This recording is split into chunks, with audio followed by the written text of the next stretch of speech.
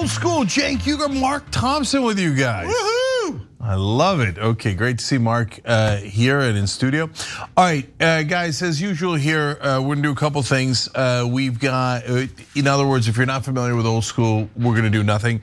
We're gonna have a little bit of substantive conversation today about the media, or we might even start with that. But before we do that, shoptyt.com. All right. So number one, more of my autographed books are out there. Okay. Yes. Just coming. You guys got this to sell out a couple of times on there, and so we offered up more for you guys. I've been doing autographs upstairs for hours, anyway, which is awesome. I love you guys for it. So tyt.com/justice is the way to get that. All right. So Mark, let's start out before. All right, you know what? We'll do one goofy thing and then the media stuff. All right. French fries with milkshake, acceptable or unacceptable? It's all decadent, and so it's acceptable.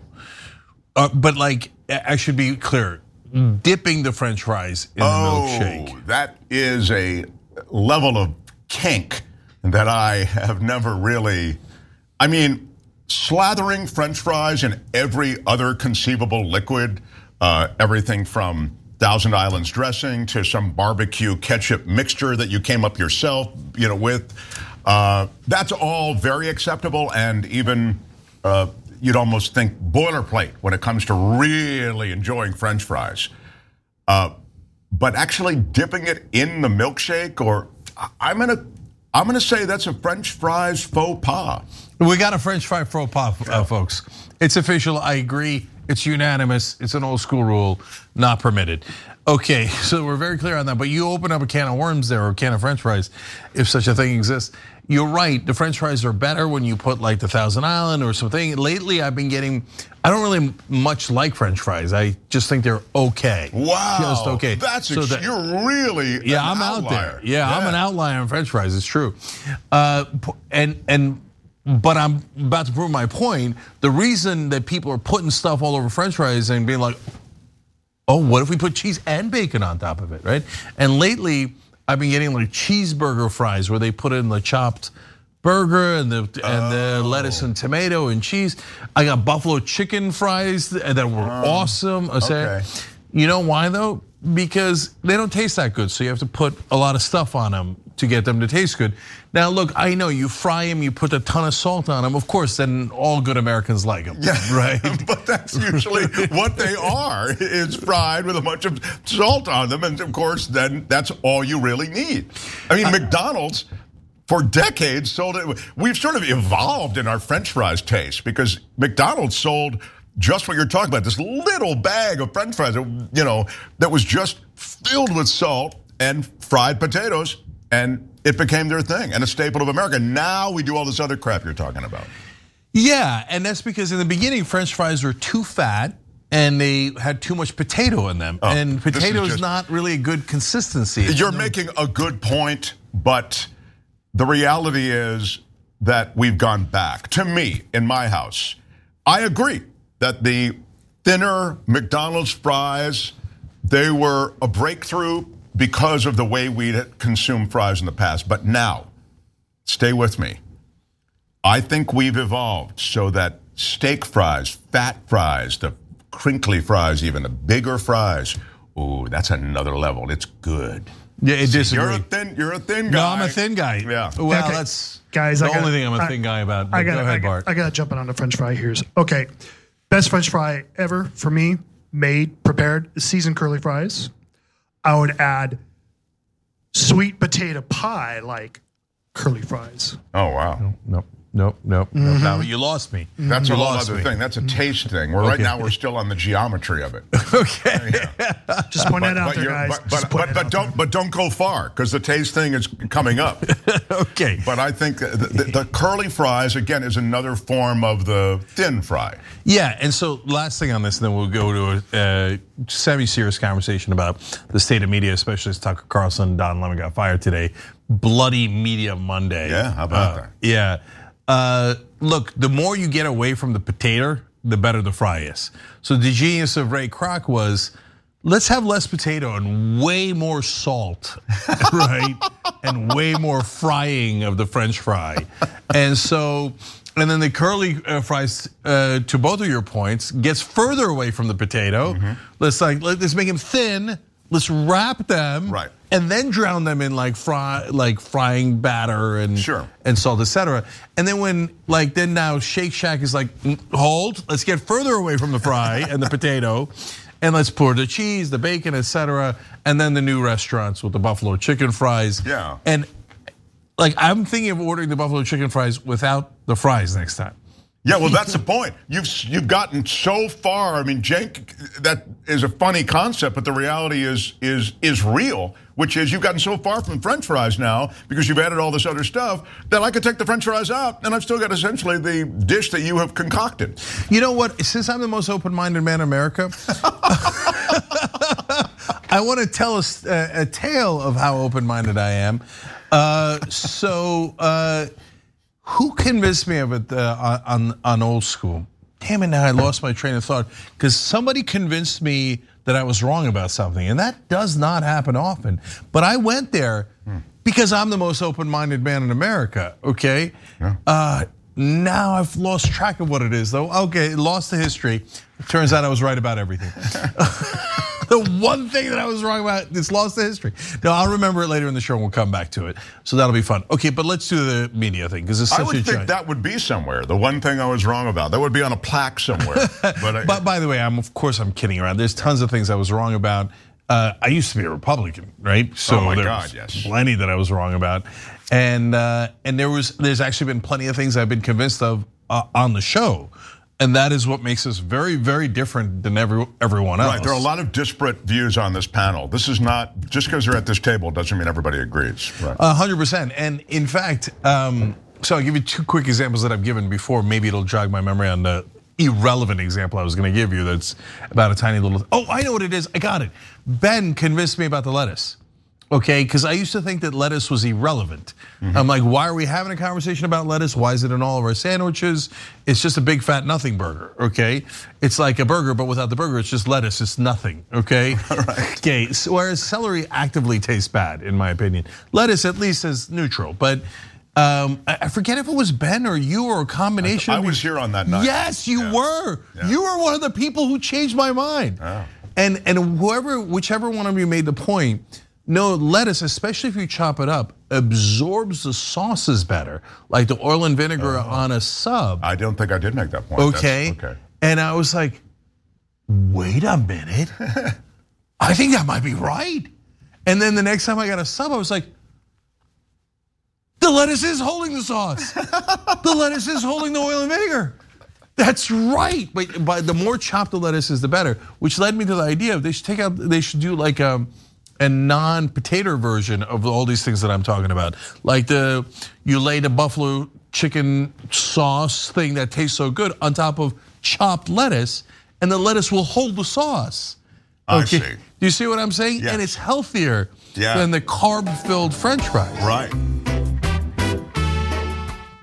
You know what? People like the decadence of those fries. But your point, my point about the lettuce was that there's a texture to it in addition to the taste. Yes. That helps the experience. I mean, a lot of food is texture. No, it turns out you made a good point. Okay, and you and Ben, I think you guys tag team me, and I think you guys were Ben right. Was here that night. You're and right. Guys, by the way, if you there's nothing wrong with coming to a new conclusion. I know the whole world tells you that there's something wrong, like it's a weakness. Like, oh my God, never change your mind. That's no. Especially for talk show hosts, that's like the biggest red line. Do not ever change your mind. Do not ever say that you were wrong. That's like talk show double down. This is the thing, you got to double down. Yeah, and the funny thing is, I have a reputation, since I don't often apologize, right? Of like being like, I'm never gonna change my mind. But I've changed it about lettuce. What else do you want from me? No. I always love when they get politicians for flip-flopping on something when they've come to the right conclusion. Why why is that? Well, he's a flip-flopper. And that's in the spots. Like, Joe, he's a flip-flopper on immigration. Or whatever, that whole flip-flop thing.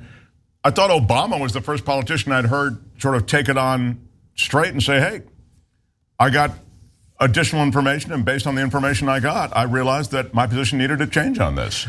I'm the first non-politician to do it, okay? And so the funny thing is, so my friends, one of the reasons that I'm troll resistant is because all my friends growing up were trolls, okay? I lived in a little shire of a troll community, okay? And you've seen some of them on our air, like Steve-O, Dave Kohler. I grew up with these guys and no one trolls me harder. So like the right wing, you guys are amateurs compared to the guys that I grew up with, right? Who mastered they have black degrees in bust nuts. Okay, so like Dave would always, go after me as a flip flopper because I used to be a Republican, now I'm a Democrat, now I'm a progressive, and I used to be religious, and now I'm not religious, etc. And he's like, flip flopper. I'm like, you know what, Dave? Congrats on never changing your mind about anything. I bet you were born with all the right opinions, and you probably nailed it. Okay, so congrats on that. So that's the back and forth. Yeah, that's a good reversal. Exactly. Right. I mean, it's but it's always funny that you're right though. But somehow modifying your position is somehow in this, particularly these days. And as you suggest, if you're a media person, no, you want to lean in. Never give. Ben and I, when we were first doing this show, on radio, et cetera, now 21 years and some odd, now decades ago. Anyways, we used to always say, and he still says it from time to time when he's on Old School, it's like, have you ever heard anyone on TV or in Congress say, hey, that's a good point. I think you're right. Like never, right? In the middle of a debate on CNN, where one side goes, I hadn't thought of that. Yeah, that's a good point. I'm switching my position. Like it's never happened, You're right? Yeah. And outside of the Young Turks. And so, I wonder if they're genuine opinions or if they're playing a role, right? So like on serious stuff, I've had changed my mind a bunch of times. Well, I had an hour-long debate with Mario Cuomo when we were on Sirius Satellite Radio. He came into the studio in New York when Ben and I were visiting New York. And then we were supposed to do a quick 5-10 minute segment, but he wouldn't leave because I kept debating him about the death penalty. Okay. Oh, that's terrific. And I was pro death penalty at the time, and he was anti death penalty, and I kicked his ass. Wow. No, I didn't. Okay. No, I flipped. Then I flipped somebody else's ass. No, seriously. You know me, I thought I did pretty good. I'm sure you did. I know you, and I'm sure you probably did do pretty well. But given that Mario Cuomo, especially back then, was considered like a legendary debater and legendarily anti-death penalty, I was like, I held my own. I'll take it. I mean, a push there is a win, right? And so, but later, I would become convinced by the facts that the death penalty was a bad idea. Why? Because the Innocence Project proved that we were executing dozens of innocent people. And tons of them, now I think we're in the hundreds that have been released from death row. Well, it's one thing to want to kill the right person. You can say I'm a bad guy for that, right? And that's fair, and that we could go back to debating that. It's another thing to kill the wrong person. Sure. Right? And I was like, well, if you're not moved by that, you're just saying, either, I don't care about anything, man. Moralities, I couldn't care less. I'm okay with killing the wrong people. That is cray-cray, right? But some people, well, it's that I'm so concerned with killing those people that I know are 100% guilty that I'm ready to kill these people, and I don't really know who these people are or what their cases are. It's weird. There's something that's happening particularly here, but it might be happening around the world when it comes to law and order. And I feel a frustration with a lack of law and order, a lack of accountability, and so I share that. But I think that can so infect your thinking and your logic that it's, no, I want to get that child molester, serial murderer, and I want to execute him. And I'm so fixed on that I'm ready to overlook whatever the details are on these 53 other people who the Innocence Project is now representing. I mean, that states it starkly, but it's really just maybe half a click off of that. Yeah, and some people go, no, I'm not going to change my mind no matter what. Right. I don't care about your stupid facts. I got my emotions here to deal with, right? Thank you. And It's I'm an emotional angry, argument. right? Yes. Yeah. And Mark, I'm with you. I'm angry about crime, and I don't think it's a progressive position to say that crime's not a big deal. No, every crime is an injustice, and for progressives, we care about justice. And so we should be the most pissed about crime.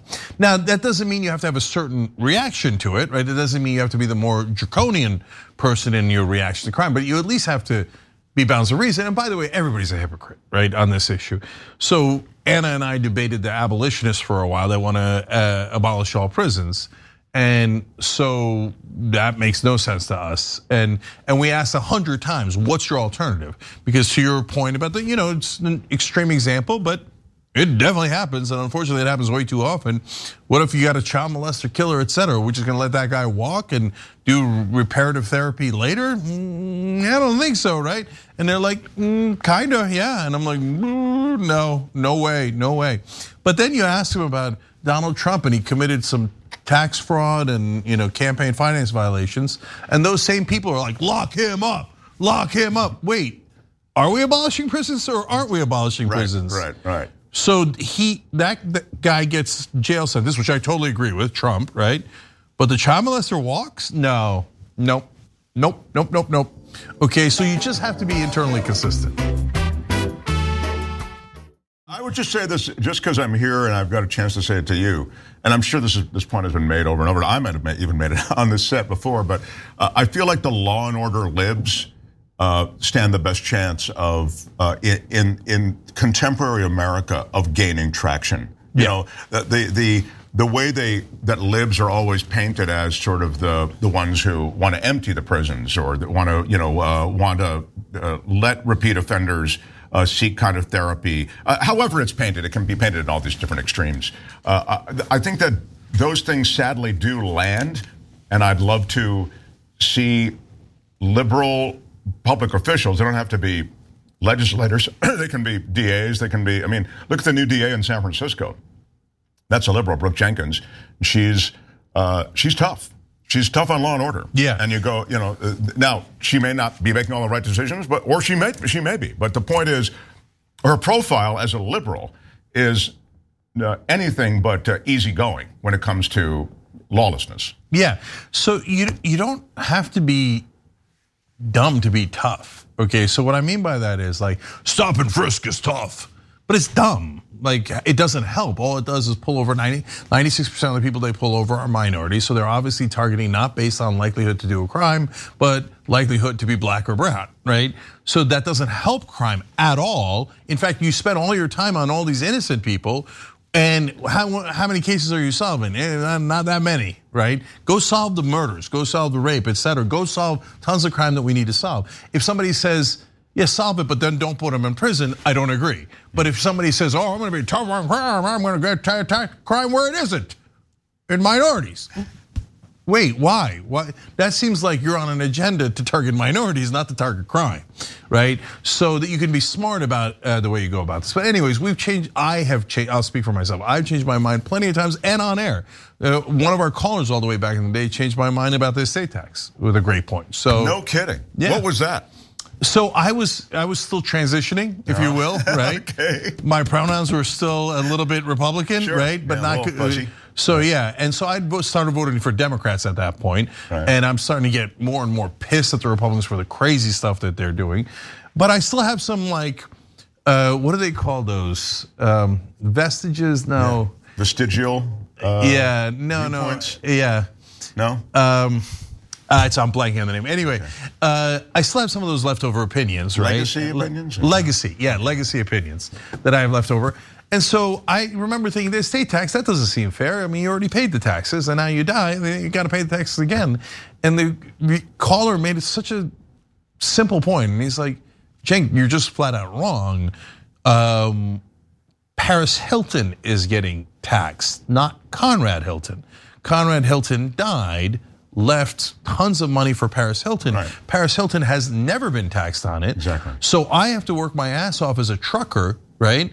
And then I get taxed on that, but she didn't work a day in her life, and she doesn't get taxed on the hundreds of millions of dollars her grandpapa left her.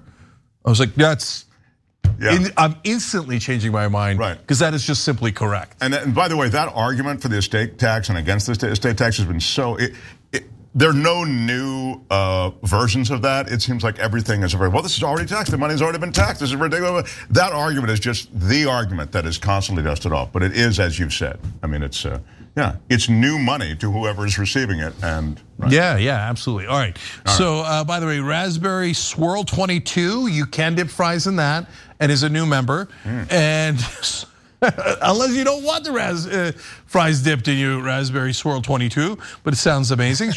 True Seeker and Lyle Cook. So thank you all for joining, and they hit the join button below the video on YouTube, and they were right here. I mean, as soon as we started, they're like, I'm in, I like this. Oh, that's very cool. Well, please, after the show, head over to my show, which is the Mark Thompson Show. It's on 2 hours a day, 10 to noon. We do a live show, just like the great Cenk Uygur. And it's a kind of it's a radio show, TV show hybrid. I think you'll like it. We do a lot of stuff, light, serious, a lot of politics. So check it out anyway. It's called the Mark Thompson Show, and you can, subscribe, share, do all those things. Oh, absolutely. You're doing all of them. You're so subscribe, so easy. Oh, there's a share button. Come on, too easy. Yeah, really. Okay, things along those lines. You. All right, a couple of comments real quick before we finally go over to media. Shy Cold Train 42, Mark's in the house. Tucky's waving bye-bye. Life's sweet. Oh, that is cool. Okay. Sina Hogaboom says, come on, Cenk. It's like having a salad on your sandwich, referring to the lettuce. I don't know if you meant that as a good thing or a bad thing, though. Sounded bad. Yeah, sounded bad. Ian says, referring to seasoned curly sweet potato fries, Bart is correct. Sorry, Cenk. Bart, how about that? Okay. Thank Bart you. skated out onto the ice for 30 seconds, and he gets the love. It's an acquired taste, guys. That's all I got to say. I hear you, brother. My wife's into it too, and I like how Bart's got a burner account of Ian. Okay. In the member section. I'm just playing with you. These days, Bart gets more love than any of us. Yeah, right. Boomer Dragon Cat says, hey, Cenk, if Rupert called you and said he wants to take Fox all the way progressive and wants you to run the network, would you do it? Don't know why, I just keep thinking maybe Murdoch wants to really shake things up. No, the chance of Murdoch taking the network all the way progressive is 0%. No chance. So not only have I, do I know Rupert Murdoch's history, not only is it super obvious what Rupert Murdoch's political inclinations are through all of his life's work, but I've also seen him in person. He did a talk that I was at, and they asked a lot of interesting questions. It was closed door, so I can't say what exactly he said, but it led me to walk out of the room thinking, wow, like that dude is genuinely conservative. It's not an act, it's not a profit-making scheme. No, he's like retrograde. He's Mercury in retrograde. Okay? Conservative. Like kind of Neanderthal, okay. Actually believes the kooky stuff, which I always find surprising. Right. Because Murdoch is clearly smart, right? He's clearly a guy, he put together this giant media enterprise, has done spectacularly well in business, but yet he has these opinions that make no sense. These political opinions, especially when he's challenged on it and he fleshes it out. You're like, oh, that's your reasoning? Like it's always been amazing to me. Like I've told this story once before on Old School.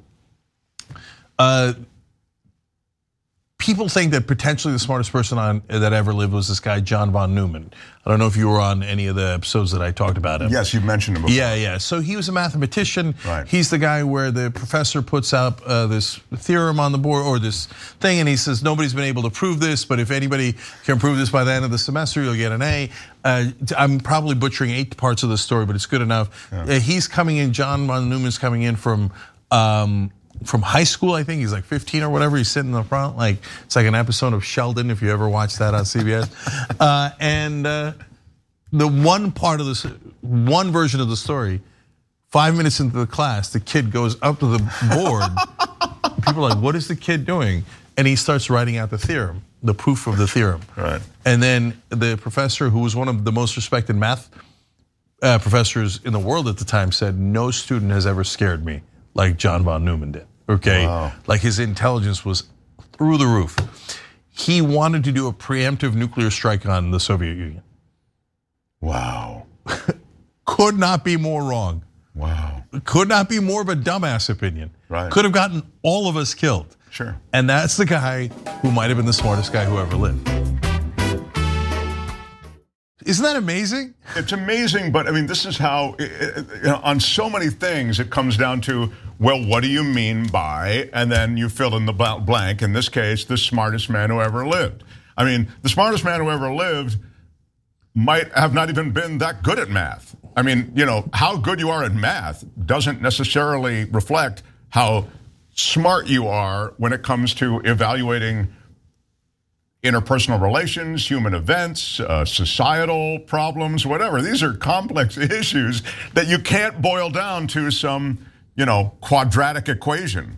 So I love that story for the way we misapply that title of smartest man. I understand why we apply it, but it's so misapplied when it deals with human events, right? Yeah, totally. Because exactly what you said, Mark, which is smart how? Yeah. What do you mean smart? Smart's not a thing, right? It's you're good at different particular subjects, topics, etc. Because every brain is different, and there's hundreds of things you could be smart or dumb about. So each one of us is smart and dumb in different ways. And then another example I always use is like on spatial relations, I am a mess. Yeah. I'm not winning with it. And if you just saw me in that context, you'd think, wow, what a dumbass. This guy might even nuke the Soviet Union and get us all killed. Okay, so whereas of course in other fields like physics, I'm brilliant. All right, Salty T. They retired his jersey. Yeah. Salty T says, I love the Mark Thompson show. It's like having the old days of radio with faces. All right, that is true. Look at this, Karen Davis just joined up. So what would a Karen do? Join up for Young Turks membership. Oh, that's terrific. We appreciate it. And you can do likewise by hitting the join button below the video on YouTube. And then last comment here is Super Chat. Mohammed writes in, hi Cenk, do you think Tucker Carlson tucked around and found out? Cheers. I like the play on words. I like it, which is a good transition to our media topic. Yeah. So let's start this way and see where it goes. Is media, in your opinion, better or worse today than it was 20 years ago? No, that's a great question. That is, and it's a tough question because I'm not sure. The access points to media are so much more numerous today than they used to be, and you'd think that's a good thing. It's a little like if I said, well, your chances of becoming discovered as an artist today, a recording artist, are so much better because you have so many platforms and so many outlets on which you can share your music, in which you do your work. Yeah, but there's more noise, so you have to work through it because everybody's got that. So you can see how that. So then we get back to our issue of news media. Again, we've all become sort of citizen journalists through everything from Instagram posts to TikTok to whatever, to having a YouTube platform. But then I have to evaluate that access against facts, which are perverted, twisted, left out, misreported, and there's no central clearinghouse by which we can evaluate the veracity of so many things. You just sort of have to trust the source. You find a source, maybe it's like a TYT, and you go, wow, I know that they're pretty careful about what they do, and if they misstep, they'll retract it or correct it. You end up in this place where you have to sort of plot your own course. So I'm thinking this all through over the question of 20 years. The only other thing, and then I will render a judgment. The only other thing I would say is there is this wistfulness with which we look back. Like it was so much better back then when you had 3 networks and, that older, believable white guy came on and told you what was happening in the world. There's this BS associated with that aura. Now, to be fair, they had many more editors going over stuff. They were trying to source things multiple times, but the biases that existed were immense. And those workplaces were old school workplaces with all kinds of bad stuff going on. So it was through that lens that they were making those decisions. So I don't buy that it was so much better back in the old days. It was certainly easier. I would say. Okay, hold on. All right. You know what? I made up my mind while you were talking. Okay. So why don't I go and then you make up your mind afterwards? all right. Okay. So because some of what you said helped me. So I like live betting. Okay, and so I'll explain to folks who don't sports gamble, the folks who have more money than us because they don't sports gamble. So what a live bet is? A live bet is like normally a bet is you go before the game. The Lakers are favored to win. They're favored to win by 4.5 points. I've been making stuff up, but probably generally right. Whatever, and they're 2-1 favorites, okay? And so you could bet money before the game and go, okay, I think the Lakers are gonna win. I'm gonna bet $200, I'm gonna win 100, or I think they're gonna win by 5, I'm gonna bet in that direction. That's a normal bet, right? A live bet is the game starts and then the odds start fluctuating, right? And the reason why I love live bets is because you get a lot more information and then you could bet, right? And you could pick your spot for when to bet. So if I like a team to win, I wait for them to start losing. Okay, and then I make the bet because you're gonna get much better odds. Now, unless they're really getting clowned, okay? I was gonna say, I've got a great system, dude. Yeah. The team that's gonna win, you wait until they're almost completely lost the game, then you bet it. But that's literally what I did the other night with the Nuggets and the Timberwolves. Okay, you got me riled up. That's funny. And then I went in and I'm like, I bet on the Nuggets to win when they were way down, but then I'm like, wait. It's overtime. There's only 22 minutes. There's only 2 minutes left in the game. They might run out of time. Anyway, seriously, this isn't about whether I'm a good gambler or not, or whether there's a system that works. No. But you like live betting, you're saying? Yeah, I do. And so that's a giant long lead up to. If we were doing a live bet on media right now, okay, I would bet against cable news, okay? But I would bet on media overall. And so that relates to the 20-year question. So let's say the game started 20 years ago, which it kind of did for us 21 years ago. Young Turks starts. So we're doing a daily show now and we're keeping up with everything in politics and media. So not perfect, obviously. We go on vacation, etc. So I might have missed a story or two, but we've been tracking media and politics for 21 years straight on a daily basis, right? Roughly speaking. And so I know how bad it was 20 years ago. 20 years ago, I would yell and scream on the show every day as opposed to every other day, okay? And that's because there was no way of getting your voice out. I mean, that's why we went to like Sirius Satellite Radio, because it was a really rare place where independent voices could speak out. Then that's why we went to online and YouTube, because for the same reason. Because whenever we went to go speak something that the establishment didn't want, gone. Like wiped off the face of the earth, not allowed. Opposition to the Iraq war, not allowed. It's Phil Donahue, Ashley Banfield, Jesse Ventura, all fired from MSNBC, all for being against the Iraq war. So I actually wrote about that in Justice is Coming. Okay, so it was wall-to-wall corporate propaganda. And now at the same time, they're good people in news, right? Like back then, they were probably better print journalists that really knew politics and understood it and remembered the old days when there wasn't corruption pre-1978. Some of those hard scrabbled guys, and they did real investigative pieces. And then you'd have like the Cy Hirsch's breaking giant stories about the My Lai massacre, etc. Right?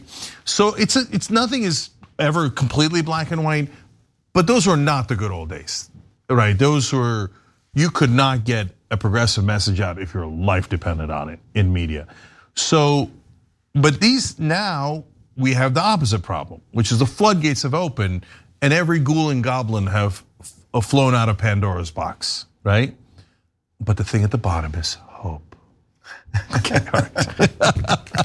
That's actually true in Greek mythology, but definitely corny, and I'm playing around. But so the ghouls and goblins flew out, and next thing you know, people don't believe that Biden won the election. People think that people are eating children in a pizza shop, and and Tom Hanks and Fauci somehow run the world together. How that happened, Tom Hanks will never know. Okay, and I'd love to see a Tom Hanks run world. Yeah, by the way, how much better would the world be? Yeah, for knowing nothing about Tom Hanks' political position, if you told me him or what we have now, but Tom Hanks. Oh yeah, no. At least I know he'll take meetings. He'll be considerate about things. He'll try to get the best people right. Yeah, and it can't get worse than this. And anyone who's honest is instantly better, right?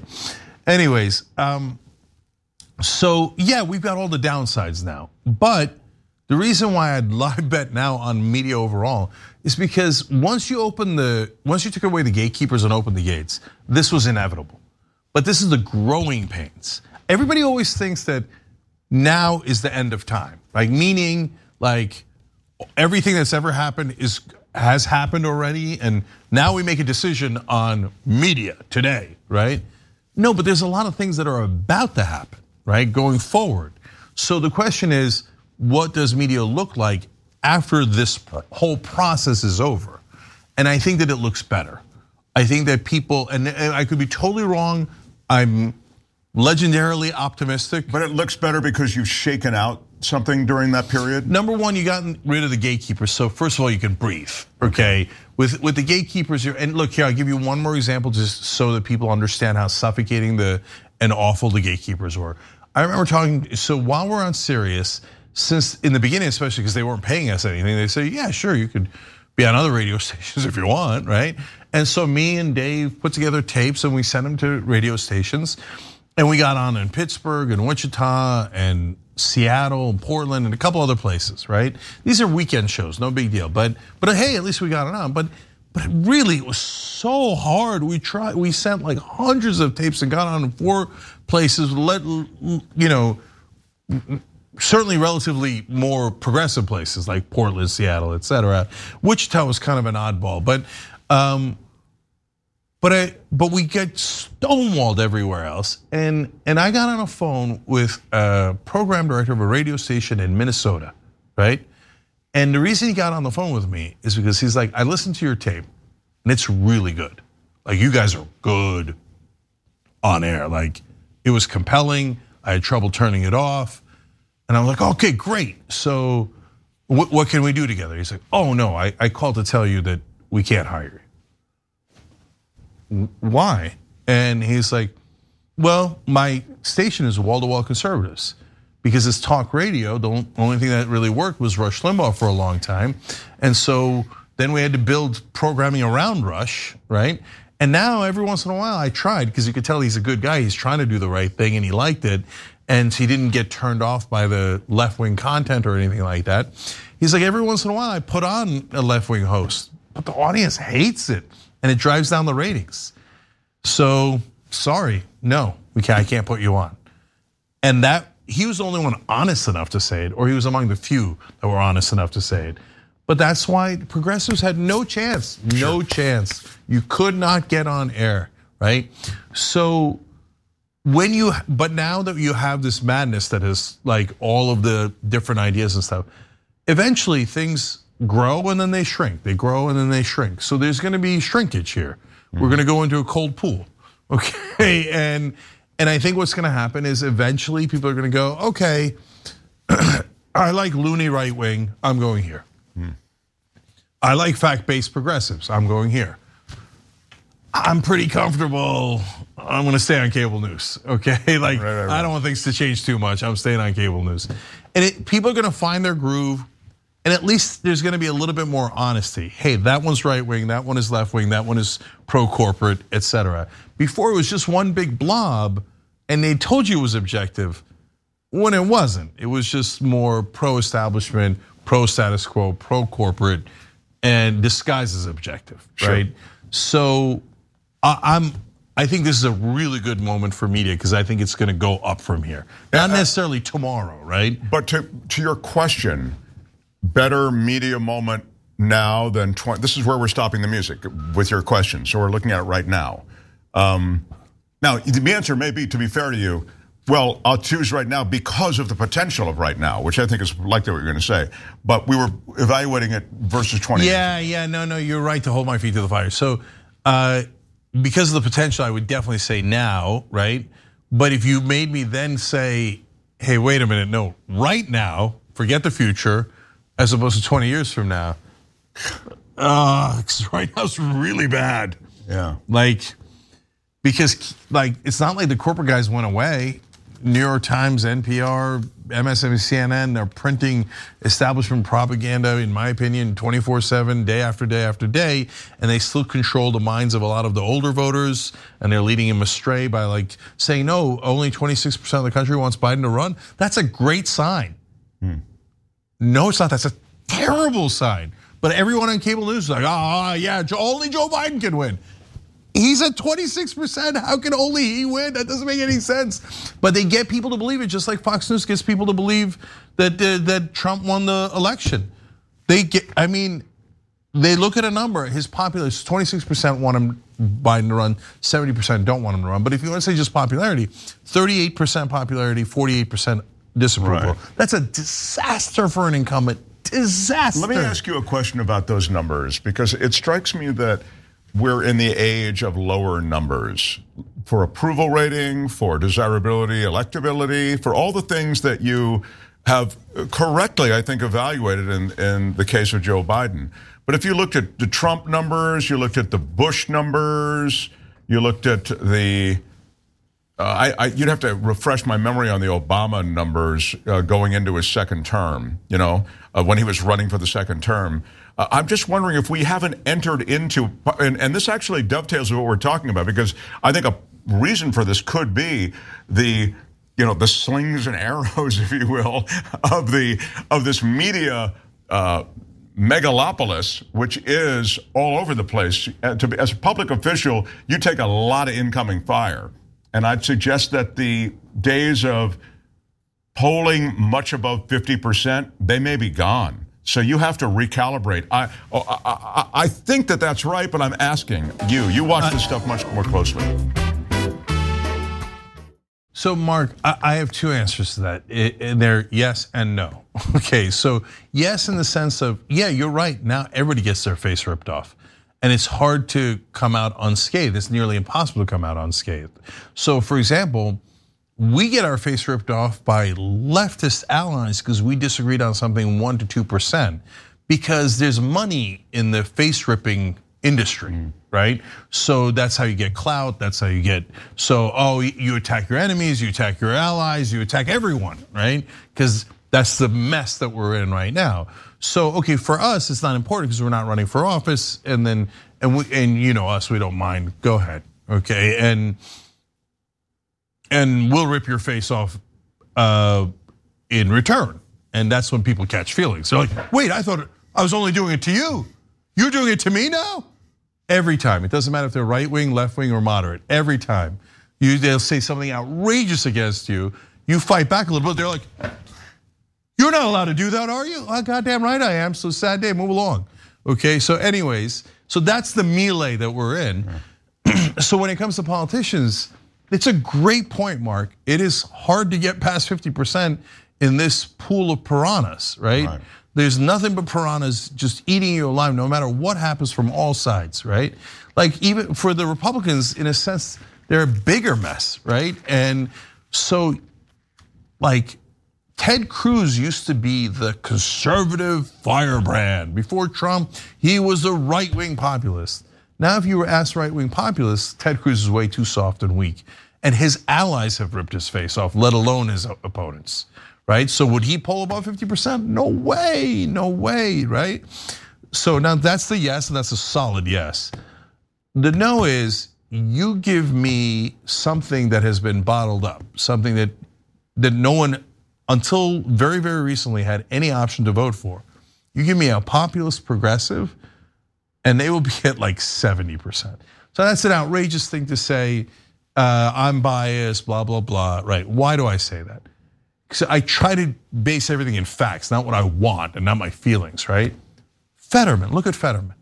Okay, Fetterman, pre-stroke, populist progressive, within bounds. There was plenty of his positions where I was like, oh, dude, why'd you do that? Sure. Like, don't do that. Where he was, making sure that people didn't attack him politically with the PAC attacks and all that stuff. And so he wasn't like a wild-eyed radical. He was a pragmatic, populist, progressive, and people loved it. Yeah. He built such a giant lead that he had a stroke.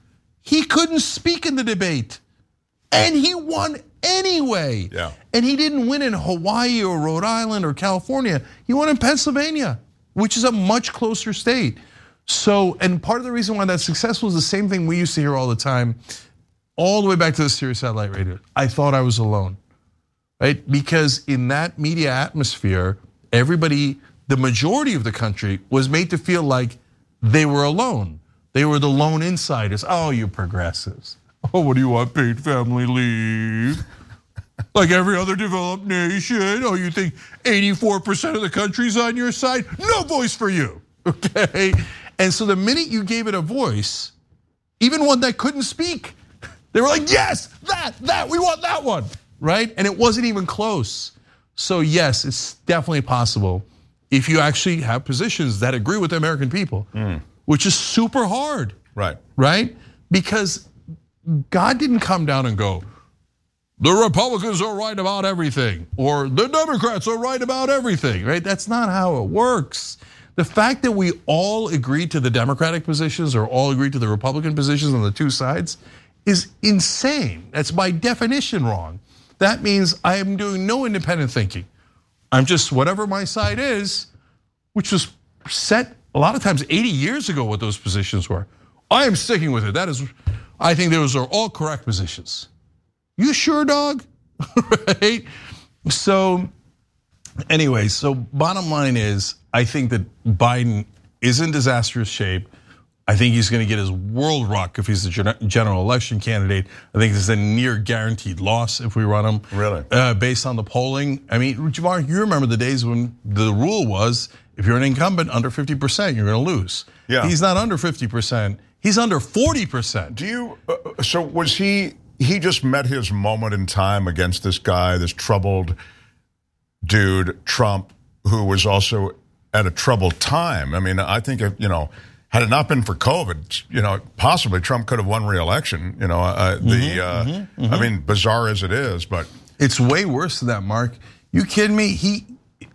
So Biden wins the general election by 7 million votes, but most of that comes in the giant blue state victories in California and New York. In the swing states that decided the electoral college, he only wins by 43,000 votes, and that's after Trump was the most evil, duplicitous, clownish, moronic president we have ever had. Yeah. I mean, guys, I can't overstate this enough. We all saw him on national TV say you should inject bleach into your lungs to cure COVID. Right. Like, that is maniacally stupid. And they lost to him once and nearly lost to him a second time, and then called themselves heroes. Like, Biden now says, I am the only one who could beat Trump. Why? There's probably tons of people who could beat Trump and by a much wider margin than you.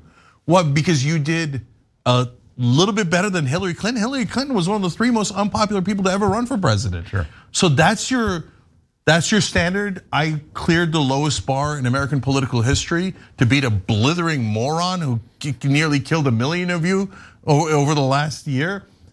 And I did a little bit better than Hillary Clinton, one of the most unpopular politicians of all time.